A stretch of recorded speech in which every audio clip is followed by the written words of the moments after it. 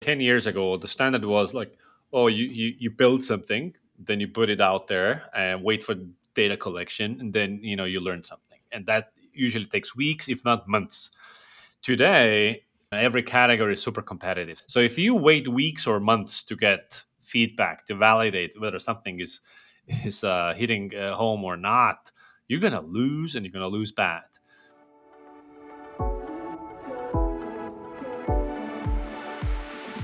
Hey there, it's Erica, and you're listening to Better Product. We're the show that celebrates great digital products and the people and processes that make them stronger.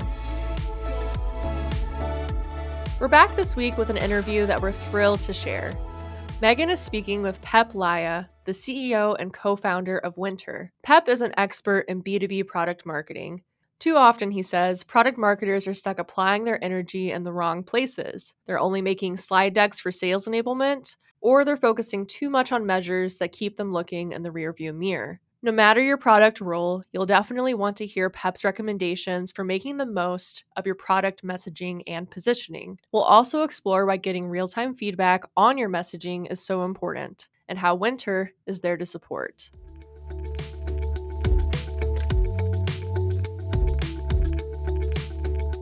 Welcome back to Better Product, everybody. This is Megan, and today I'm talking to Pep Laja, who is actually someone we've brought up in a previous episode of the podcast, so we decided to have him on the show today, and I'll let him introduce himself. Hey, y'all. I'm Pep. I'm an entrepreneur. I'm the founder of 3 companies, Spiro, CXL, and Winter. Great. So let's talk about Winter specifically, because that's kind of how we got connected and thought it might be good to have you on the show. Could you describe your journey to founding Winter and a little bit about what it does, why you saw the need that convinced you to take the leap and build the product? I saw the need while running my other company, CXL, which is an e-learning company. So at CXL, we have 90 plus online courses on marketing, and each of those courses has its own dedicated sales page, with words and stuff trying to sell the course. And we learned a long time ago, years ago, that in order to improve the conversion rate, get more customers to buy our stuff, we need better words, better copy. And so there I was thinking, like, okay, how to increase the conversion rate, get more money. And so we need to improve the copy on all of these pages. And the question was, well, what's wrong with the copy? In order to improve something, you need to know what the problem is. And okay, so what tool is out there that can tell me what the problems are? And started to look for such a tool. And the only thing I found was other people with the exact same problem, where you have a copy, some messaging on your website, but really you have no idea whether it's working or not. Like, you can measure conversion rate, but you don't know if the words would be different, if the conversion rate would be double, and so on. So that was like the genesis of I finding a problem. And from problem to software, I mean, the old school way is like, let's build the app and see where the clients are. So lean startup came out when, like, 2010, 11. So being a big follower of Eric Ries and so on, and this is not my first rodeo, the only thing I did was we built clickable mockups. So basically Figma designs. And so I lined up some 30 plus interviews with my ICPs, or who I thought my ICP was. And half of the interview was problem validation. Other half was showing them the mockups and getting their feedback. And then I had enough information that, hey, I think I'm onto something, and let's build this stuff. So today, what Winter is, it's a tool that gives you feedback from your target customer. So it could be feedback on your marketing copy on your website, on product messaging, your positioning, your strategic narrative, on your sales scripts, outbound emails, anything you put in front of target customers will give you feedback on it. That's great. So how exactly does it work? Is it AI? Is it actual people reviewing this copy? What's the secret behind Winter? It's really a two-sided marketplace. So if with Uber you have drivers and riders, we have software vendors, companies trying to get more customers, and then software buyers. So let's say HubSpot is trying to get more marketing people to buy their software. So we have a database of these marketing people. We put them in front of HubSpot's website. HubSpot is one of the customers, and they will learn what's clear, what's unclear, what's interesting, what's boring, what's relevant, what's irrelevant, etc. Got it. That makes a ton of sense. So, how our audience on the show is primarily product practitioners and product leaders. How is Winter uniquely positioned to support these types of product professionals and especially product marketers who are the ones responsible for writing a beneficial and valuable copy? Winter is unique. There's no tool like Winter. There's no tool you can use that helps you validate your messaging, positioning, all those things, and give you feedback from your target market with a couple of clicks and all in like 24 hours. So, and we focused only on B2B. So, and the targeting is through title, industry, company size. So like I want to hear from product managers at SaaS companies with less than 50 employees, maybe. And then we deliver that panel, and then you can put in whatever you want in front of them. Your homepage copy or Figma prototypes, whatever it may be. So we're completely unique in this. And there's always internal debates. Oh, should we say it like this? Should we say it like that? CEO wants to say one thing, the product marketing manager has another idea, sales wants to say, a third thing. Like what actually works? Or if we say it like this, is it clear or is it compelling? If we communicate it like this, does it make them want it? After they read everything, what questions do they still have? So we're so much inside our own head, or we forget, the curse of knowledge. We know so much about our own product, we forget what it's like to be new to a product. So often that's why B2B websites, for instance, are super vague. Because like the product team that wrote the copy, they just forget what it's like to not know anything, or because there's different ideas of what we should say. They optimize for, well, let's say something neutral, non-offensive that everybody can agree on. And then, of course, the outcome is this vague, often jargony copy that really doesn't, it's not resonating with anyone in particular.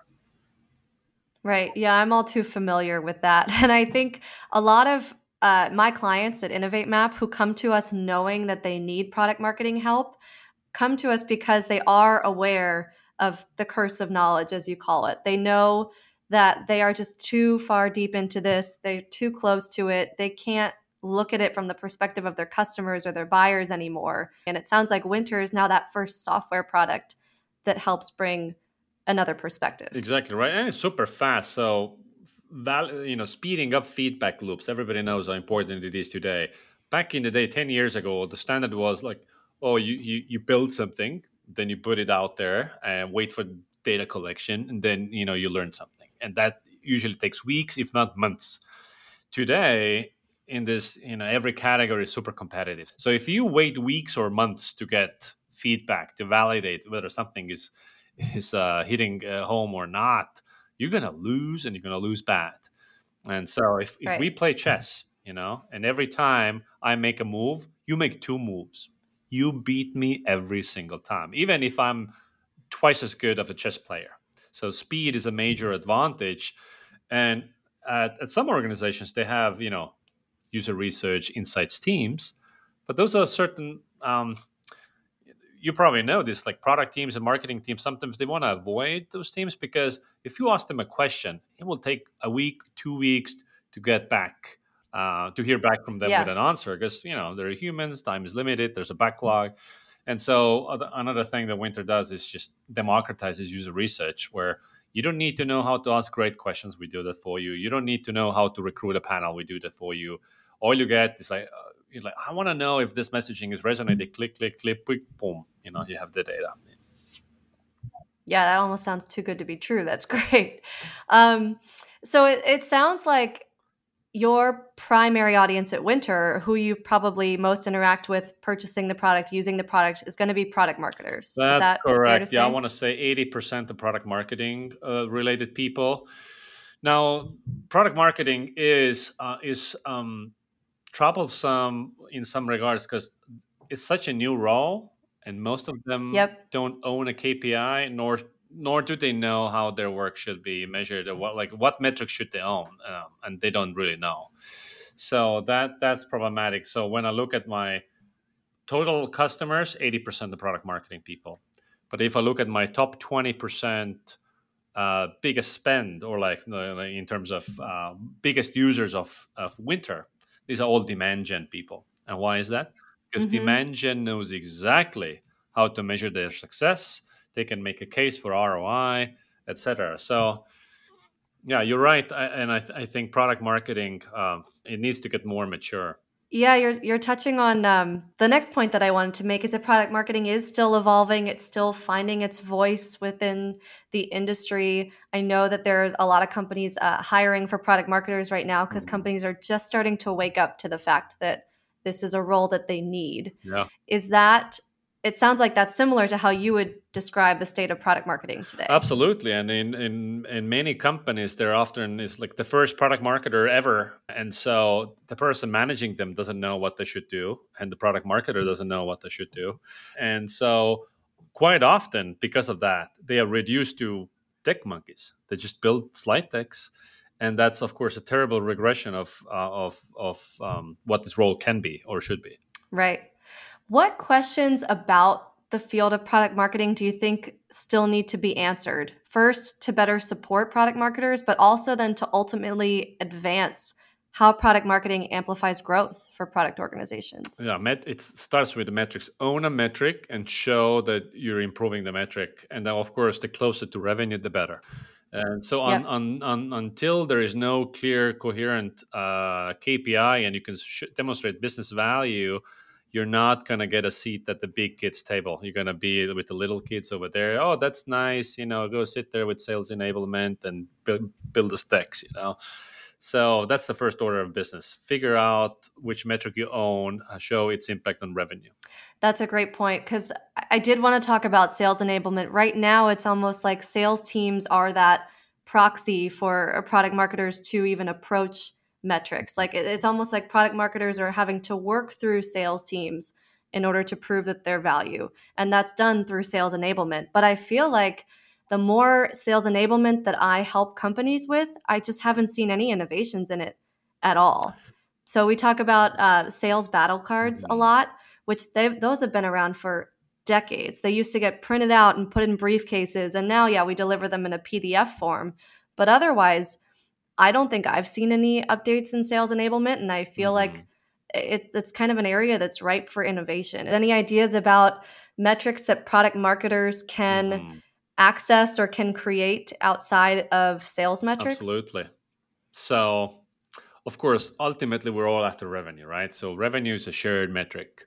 So, Right. just saying that, hey, product marketing, as a share in revenue, well, duh, but like, then how do you measure it? And the way I think about it is that revenue, or could also say conversion rate on the website, those are lag measures. So, it's like looking through the rear view mirror of what happened, and just saying, "Hey, go increase some revenue now." It's like, well, what do we do? Like, it's so basically it's impossible to impact it directly. So really, Mm-hmm. revenue and a conversion rate, it's an effect. So I think product marketers should focus on cause and lead measures. So broadly speaking, what does product marketing own? Right, they own messaging, positioning, and the overall strategy, of course, comes from the CEO. But go-to-market strategy in terms of like which customers do we target, using which channels at which price point, using which messaging, and etc. That should be owned by product marketing. And so all of those things are lead measures. So, for instance, is our messaging effective? If we they're tasked with improving messaging, how do we measure the messaging effectiveness? And so again, you could say, hey, let's look at the conversion rate. I mean, conversion rate again is a lag measure, a bunch of things in there. So there are certain lead measures that predict whether conversion is going to happen. So, and these are different from messaging is one, positioning is this other thing. So, messaging we can break down into certain buckets, and I like to think of messaging in terms of 5 buckets. Is like clarity, like do they get it, do they want it, and you can put a numerical score on all of these, and per page, per URL, per the overall website. Then relevance. Are we speaking about things that are high priority and aligned with target customers' priorities and challenges? The promise of value to be delivered when we're communicating a value proposition. How desirable is that? When they read it, is a target customer saying, "Oh, wow, yes, now I'll have two, please." Well, they're like, "Meh." Again, we can put a numerical score for it. Also, differentiation. How clear is it why I choose you over these other people? And this is where most companies fail super badly, because they don't even have a differentiation. And sometimes brand might matter. Like, are we coming across the way we want to come across? If we are a jovial and fun-loving brand or whatever, like, is that how they perceive us? And then again, we can put a numerical score. So that's a lead measure.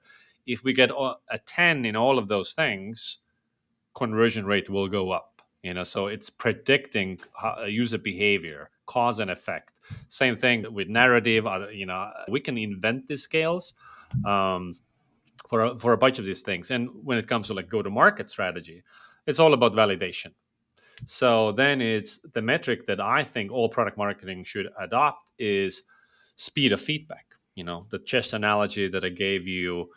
How soon are we learning that this price point for this customer using this channel and etc. is working? How long does it take us to learn and validate some of these things? So if it takes us 4 weeks, we're failing badly. The benchmark should be somewhere around like 24 hours. That's where I would go. And if product marketing can show that, hey, we brought our speed of learning down from 3 weeks to like 2 days, that's money, right? And then it's like, oh, give that guy a raise, please have a seat at this important people table now.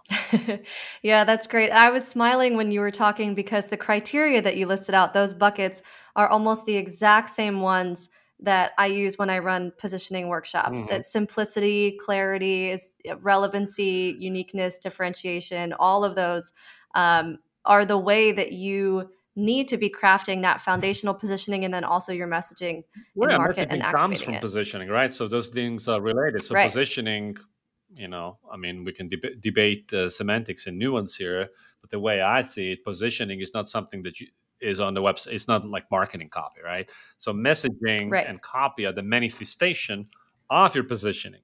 Yeah, we're on the exact same page. We have to explain this sometimes to our clients, but positioning is the truth. It is what you are, what you do, for whom, and the value at the very core. And it's usually just internal. And then messaging is the way that gets activated and explained to your target audience externally. And I would add here the third layer is that, let's say the key message is that, to put it simply, one of the messages is that we're cheap, we're affordable, or whatever, or we're premium, we're the best. Like, that's the message that we want to communicate. Then copy is, there's an infinite amount of ways for you to communicate we're the best or we're the cheapest. Like the exact wording you use. So that's copy. And that's where brand voice comes in and influences what the copy actually is.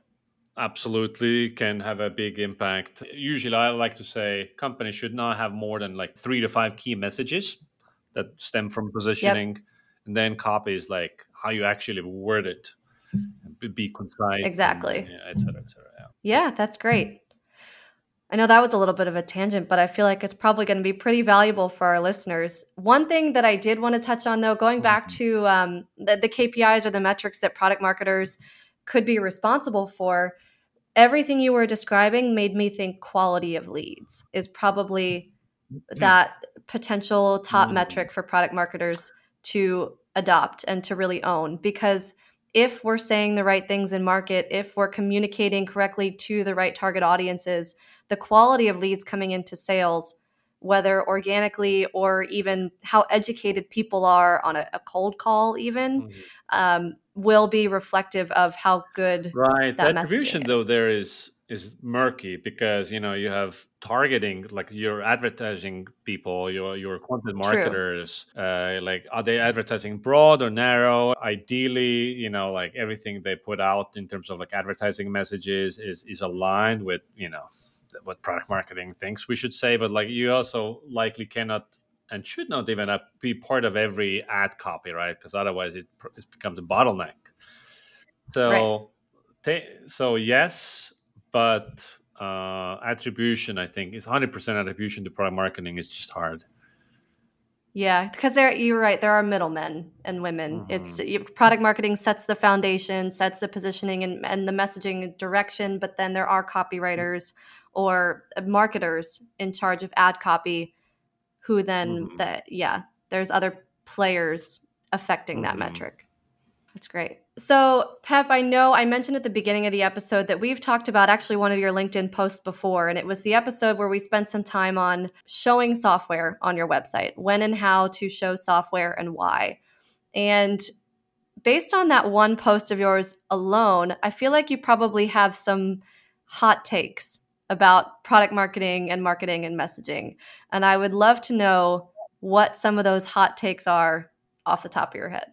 The main take is always prioritize function over form. So people, when they're buying software, they want to understand what the software is, what it looks like, how it works. And if you use cartoon doodles on your page instead of showing actual screenshots, you're not helping clarity. And the clarity, one of the heuristics for messaging, if they don't get it, they're not going to buy it. Everybody, or most everybody, operates in a saturated category with a lot of competition. And if you don't make it easy to understand, figure it out what you're about, so you're just going to lose sales. So TLDR, always use actual screenshots of the software on your website, and ideally as the sooner the better. Like if you can put a screenshot above the fold, perfect. Like start there. I mean, some video is also great. I mean, a lot of companies do like cartoon doodles, and then there's a video of the real tool. I mean, that's the video is fine, but it should not be required. The video should be Right. only supplemental to text and actual screenshots, because you're asking for a bigger commitment, and there's a certain percentage, less than 10%, that will watch your video, but 90% will not. They also want to understand how your product works. So, hence, use actual screenshots. So I think I agree with you about function over form, but I'm going to ask a devil's advocate question, or a question that I feel like some of our listeners might also have. Is we hear a lot about Mhm. storytelling in product marketing, in sales, and in brand. How do you balance storytelling with just getting to the point and showing the software? The way I see it is that storytelling is something that your marketing, especially or organic marketing, your social, so Twitter, LinkedIn, Insta, and your blog, and so on. So you do the storytelling on those channels, and your website is really for the most part for transactional content. So if you have your story, your narrative, manifesto somewhere on a page, great, link to it, make it available, make it findable. But the story is somewhere where that you tell through other channels. I think there's a misnomer or misunderstanding about the storytelling, that they think you land on the website, and now it's like, well, in 1983, that no. So your homepage is not a Netflix picture. Um, so That's a great pull quote. an example. So there's this company that is very storytelling driven. It's called, if I'm not mistaken, First Base. And what they do, they are for remote companies shipping equipment to your remote employees, like computers, furniture, things like that. And so there you can manage, like through an app, all the things that you want to ship to your remote employees. So if you go to the First Base website, it's very transactional. This is what we do, and get ship a laptop to your new employee, or whatever. But if you go to their Twitter, all they do is talk about the remote world, the change that has happened, how people don't want to go back to the office. So obviously, they're it's a very biased lens, the story, but they're telling a Right. story they're pushing a narrative. Essentially, they're pushing a narrative where everybody only wants remote work, and that's the best world to be in. And if you're not remote, you're going to be die, and you're a loser, and you should join the winners, which is us, the remote people. They're only selling the category, selling the narrative. That's all their social media is. They're not saying buy now shipping laptops for 20% off. None of that. Yeah, that's interesting. I think that it's funny you say pushing a narrative, they probably say thought leadership. They probably say that we're educating the market on everything that we know to be true and that we're on the cutting edge of. But it depends on For what your sure. I goals mean, are thought and who your target leadership, audience is. content marketing, but it's not reporting a fact. It's not like a factual news story of who, what, when. This is Yeah. of course. I don't know if there's any of that left in the news media, because if you look at the most popular news anchors, namely the Fox News people, none of it is factual reporting. All of it is opinion, personal point of view based news reporting. So that's exactly what companies are also doing. It's a point of view storytelling. It's marketing. Yeah, exactly. All Yeah. marketers are liars. Yeah, I don't know if we'll keep that one in there. I don't want to get any hate Oh, this mail. is where Seth Um, Godin's book, so it's legit. oh yeah? Okay. That's great. Um, okay, so Winter focuses on B2B brands. So does our team at Innovate Map. Those are our primary clients. What do you think product marketers working in B2B need to know to elevate their brands and ensure that their products stand out in such a crowded field? Mm. You need differentiation. That is essential. And the best differentiation is to be actually different, meaning that you're the only one doing what you're doing. And so that means that you're an innovative company. Very few can do that. And if you manage to be innovative and there's money in it, you're going to have copycats in no time. So, but if you can pull it off, fantastic. The 98% of the market have to do other type of differentiation.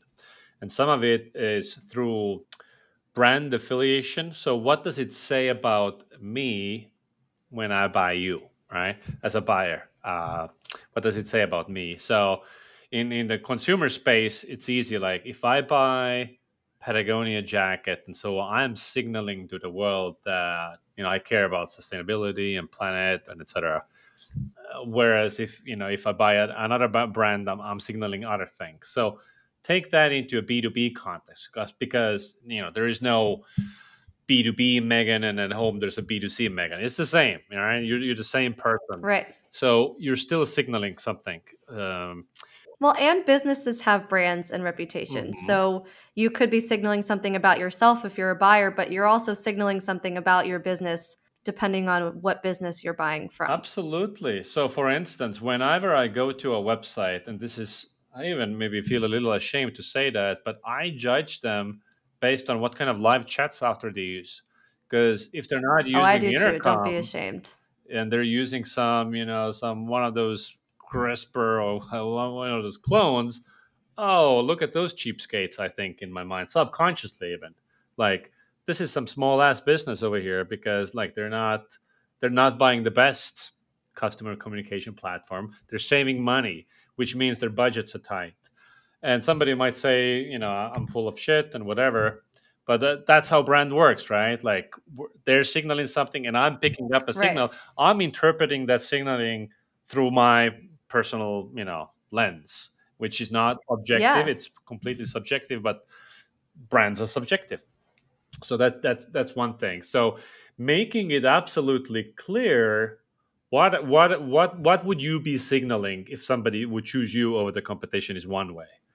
Um, Yeah. And it's a testament to the brand that Intercom has mhm. built that you have that reaction, that they must be putting out a very strong signal in market. Exactly right. Yeah. So there's something interesting there where like everybody complains how expensive they are, and I complain, and I pay that and I complain, right? Yes, I want them to be cheaper too. Yeah. That being said, I mean, I've looked into the intercom clones, and they just, I don't know why. It must be a difficult product to build, because every cheaper clone, they're just across the board a little bit worse in every aspect. So So you would think that in software it's so easy to copy, but there's something hard about that business, I think. Right. Mm, You touched on a soapbox at the beginning of what you were saying that I've been on a lot recently, which is even if you are buying and selling B2B mhm, software, the buyer of your software that you're selling is a person, is mhm. a consumer. So there are a lot of cues. This is a way that product marketers can differentiate in the B2B space and brand too. There are a lot of cues that B2B companies can take from B2C companies when selling because you are still selling to a consumer even though that they are buying for a business.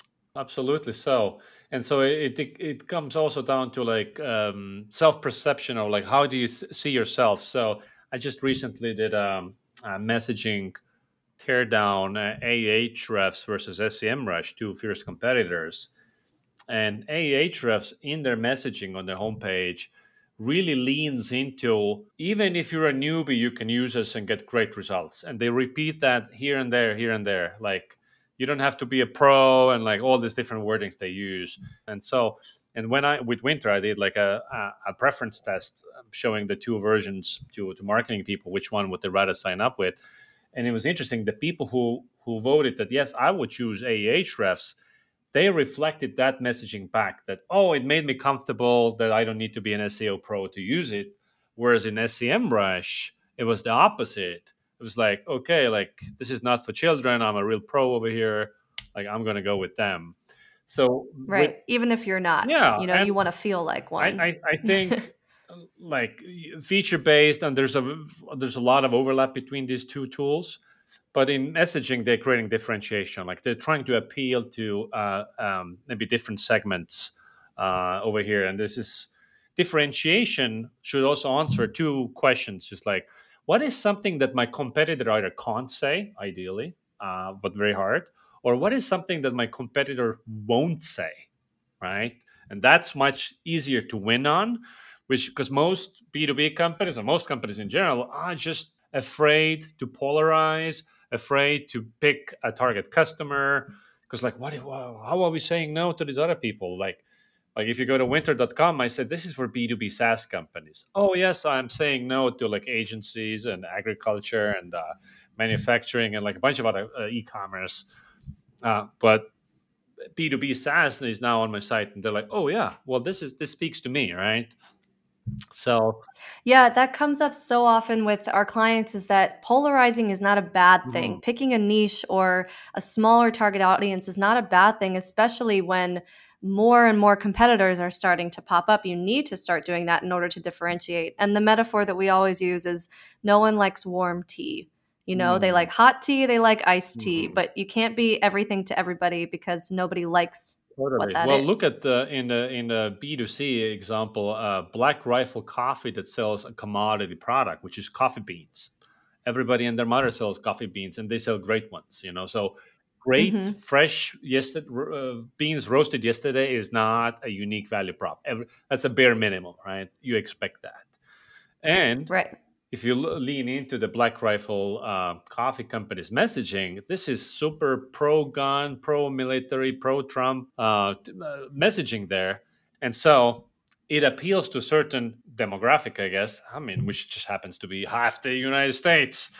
And they've become insanely successful by just taking a stance, having a point of view, adding it on top of a commodity product. So now let's look at like e-commerce. There's like 450 email marketing tools according to G2. Most of them just say send beautiful email newsletters, and we have marketing automation. Right. Use us for your business. Grow Yeah. more revenue, Yeah.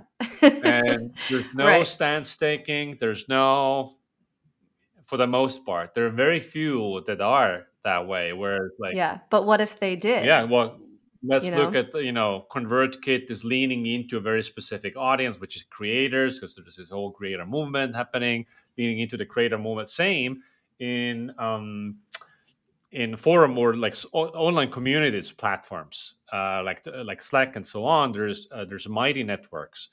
Mighty Networks. You can build an online community. Like doesn't it's not that different from all these other players. However, they again leaning Right. super into the creator movement. Their content marketing is providing reports on like this creator movement, market size, and whatever. So just going after a certain audience, certain affiliation, point of view, things like that, and I think that is the way. Yep. I agree.